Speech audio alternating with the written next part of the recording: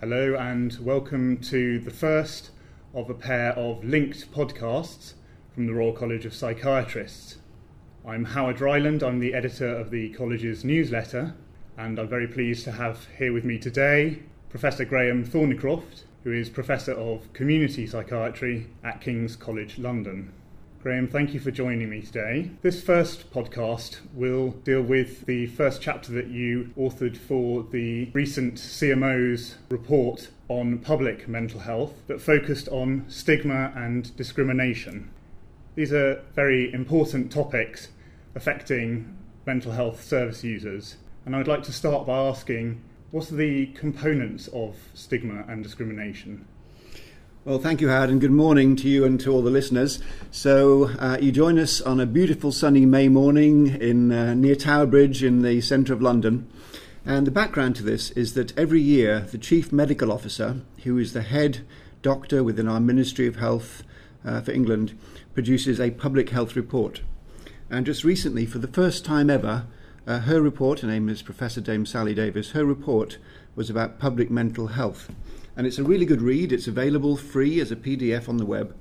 And one of the chapters is about stigma and discrimination. So maybe I can tell you a little bit about this. The way in which I, with my colleagues at King's College London, have been working on stigma is to see this as composed of three distinct and interrelated elements, namely knowledge, attitudes, and behaviour. Knowledge means how much we all know, people in all communities worldwide, about mental illness, and the answer is very little, and indeed a lot of the information that people have is factually incorrect. For example, stereotypes about violence. The second way we understand stigma is about attitudes, namely the feelings, the emotions we have towards people with mental illness, and at present the research shows that virtually everywhere those feelings are predominantly negative towards people with mental health problems. And the third domain is about behaviour.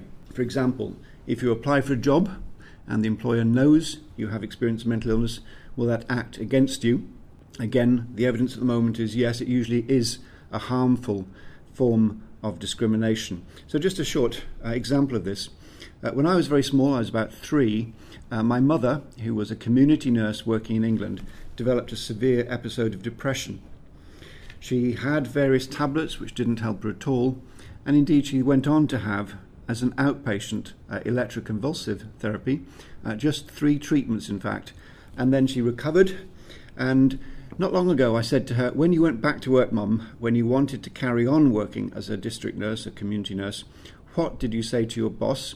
And she said, are you daft? Absolutely nothing, because I wouldn't have got my job back if I had disclosed the nature of my reason for being absent from work.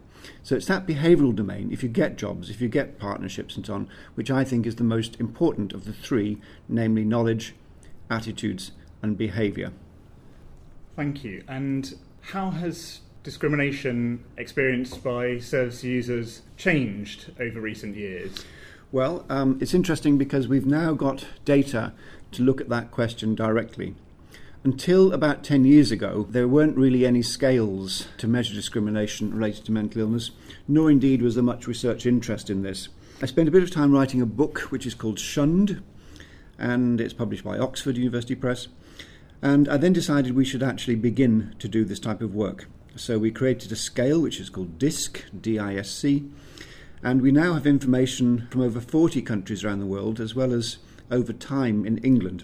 Now, since 2008 in England, we've had an amazingly great campaign called Time to Change. And what we've done every year in evaluating this is to phone up 1,000 people across England who are receiving mental health treatment and care. A different 1,000, randomly selected.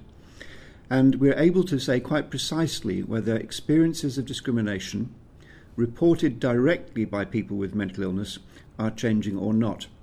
And the answer is, we'd hoped over the first 4 years to see a 5% drop in total reported discrimination. In fact, we saw an 11% drop. So we have seen, in general terms, a big reduction, or at least a moderately sized reduction in discrimination in the first period of the Time to Change campaign. Nevertheless, it's not a consistent pattern. And we've also seen, since the recession, attacks upon the welfare benefit entitlements of people with disabilities, including people with mental illness-related disabilities, and indeed discrimination reported about welfare benefits has increased over the last 6 years or so, although the total rating of disability has markedly fallen. So those are some impressive figures about the reduction in stigma over time, but how does England compare to other countries? Well, let's just make clear that the Time to Change campaign is only for England. In fact, there's a sister or parallel campaign in Scotland called See Me, and there are a number of other campaigns in about 10 countries around the world at the national level to reduce stigma. Now, the overall picture is a pretty miserable one. We know, for example, from data from the USA, from Pesco Solido, and from Germany, from Angermeyer, and also from Stewart in Canada, that there's been either no change or in fact a deterioration in discrimination and stigma, certainly towards people with severe mental illness in recent years in countries where there has not been an anti-stigma campaign. And we also know from a paper in the British Journal of Psychiatry by Mehta et al. That before we had the Time to Change campaign in England, stigma was also getting worse here. So I think it's fair to say now that England is really in the vanguard internationally in stigma reduction. We do have campaigns, for example, in Denmark, in Sweden, in Canada, New Zealand, Scotland as well, but none of those have had anything like the level of detail in their evaluation about the impact. So without any undue modesty, I think England is one of the countries leading the worldwide fight against stigma and discrimination. Your chapter in the report had some figures that may be surprising to some people about the discrimination that many mental health service users report experiencing from healthcare professionals. What is the impact of discrimination by healthcare professionals and how can this be reduced? So, rightly or wrongly, in survey after survey, when service users are asked who discriminates against you, often they will name healthcare professionals as one of the groups who are most discriminatory. Sometimes, for example, this will be a question of comorbidity, that somebody may have rheumatoid arthritis, go to see the GP, be treated for that condition, but not also be assessed for any anxiety or depression. And of course, people with long-term physical conditions have about twice the rate of general common mental illness than the general population. It may be 15 to 20% in the whole population. It may be 30-35% among people, for example, with hypertension, diabetes, or asthma. So it may be a sort of failure to assess, but it may also be more noxious than that. So somebody going to an emergency department or casualty, for example, with a lower abdominal pain, the doctor has a quick look at the notes before seeing the patient, sees that they are somebody receiving psychiatric treatment or maybe having had psychiatric treatment in the past, and then may more often think, it's in the mind, it's not a real appendicitis. Now, this is not a trivial issue. For example, there are many large-scale studies, some by Ben Druss, now at Amory University in Atlanta, looking at the consequences. And one of these studies looked at people with myocardial infarctions, i.e. heart attacks, across America. And they found that compared with people with only having heart attacks, people who had heart attacks and mental illness were investigated less, had less intensive interventions, and died more often, taking account of all other risk factors.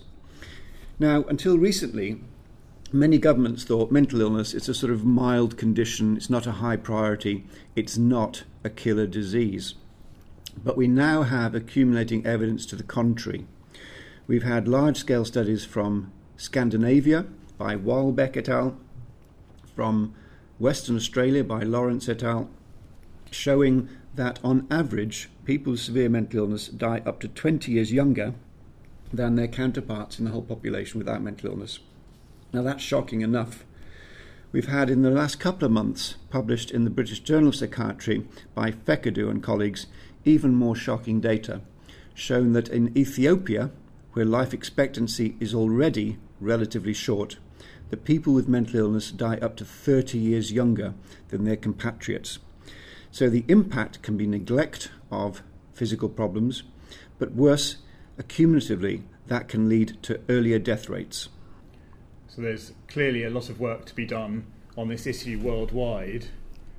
I wanted to move on now to talk about what role the media plays in shaping public attitudes to mental health. So the media is absolutely critical. So if, for example, you ask people about what images they have of mental illness or treatment facilities, quite often they'll refer to films. They'll talk about One Flew Over the Cuckoo's Nest and so on, because most people won't necessarily have ever been into a psychiatric ward. So like the rest of us, they rely upon the mass media for images of different realities. Now, until recently, the media have been pretty resistant to any engagement in stigma issues.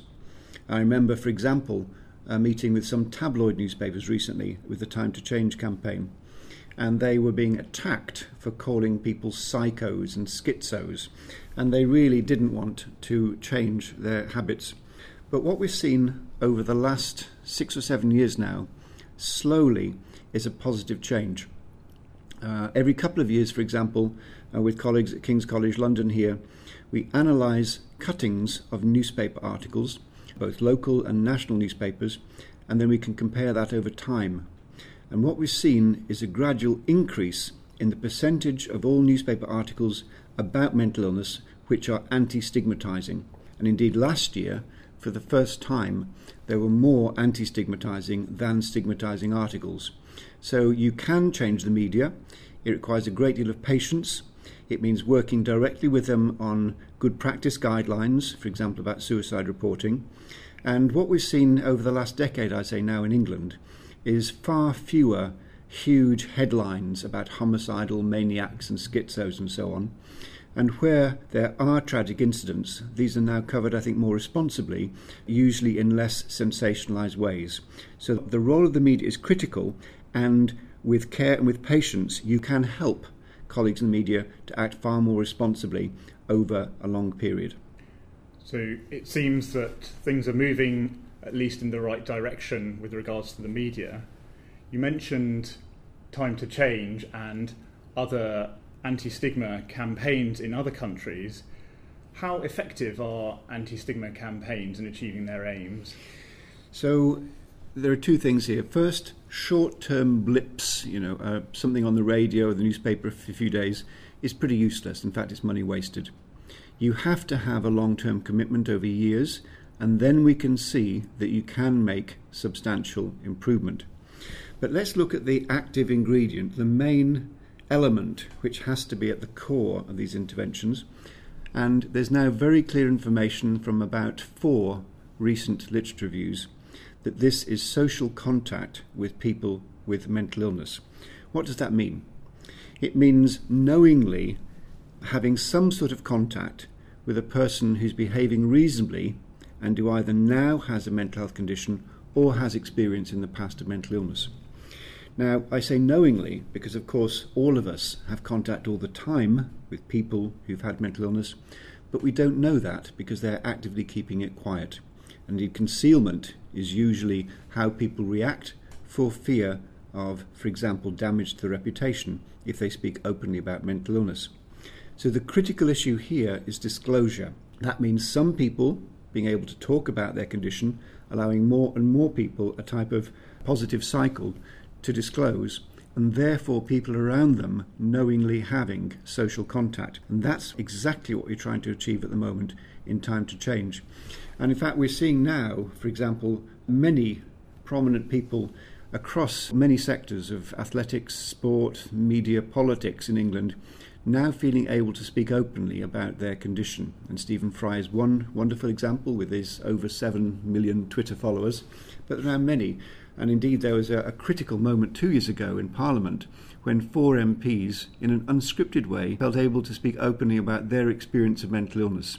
And so I think this country, that's another example about how we're in the lead. But if you go to most other countries, you'll find nobody in the public eye would want to speak about such experiences. There's actually one very notable exception, and this is the Prime Minister of Norway in 1998, a man called Kvel Bondevik. And he had just been working too hard, he'd had several bereavements. Quite quickly, he became profoundly depressed. And one morning, he couldn't get out of bed. He called in his deputy prime minister. He said, "I'm very sorry, I can't be prime minister today. You'll have to take over." And the deputy said to him, "Well, this is a bit of a surprise. What shall I tell the people?" And he said, "We will tell it like it is." And so the deputy announced to the Norwegian population, unfortunately, the Prime Minister is not well, he has depression, he's getting treatment. And indeed, within 2 months, he recovered and could return to his duties. And 2 years later, in 2000, he stood again as Prime Minister and he was re-elected. So it is possible to come out and be open, but it's still unusual in most countries. These are really inspiring stories of personal bravery, and it's also reassuring to hear that anti-stigma campaigns can be effective. What do you think needs to happen now for the situation to improve in the future? So we're beginning to make modest but important progress in this country. I mentioned earlier that in the first 4 years of the Time to Change campaign, we showed a reduction in discrimination by 11%, which confounds those who say stigma doesn't change, it's somehow inbuilt to our tribal nature. On the other hand, it means that still 89% of that discrimination continued. So this means we need a longer, in fact a very long-term commitment to this, as we have shown, towards getting rid of anti-Semitism or racism or homophobia and other forms of discrimination. So far, we haven't had an even rate of progress across the whole population. For example, different black and minority ethnic groups have not always shown the same reduction in discrimination as in the population as a whole, so we need a specific focus there in the coming years. A second priority, we mentioned a moment ago, is to have a real attack upon discrimination by staff in the healthcare professions. And we're just beginning to understand how to do that. There's a very nice paper published at the end of 2014 by Knaak, K-N-A-A-K et al., showing a way in which we can use social contact in a particular multimodal structured way, which can be effective in reducing stigma among physical health and mental health care professionals. But there's still a way to go.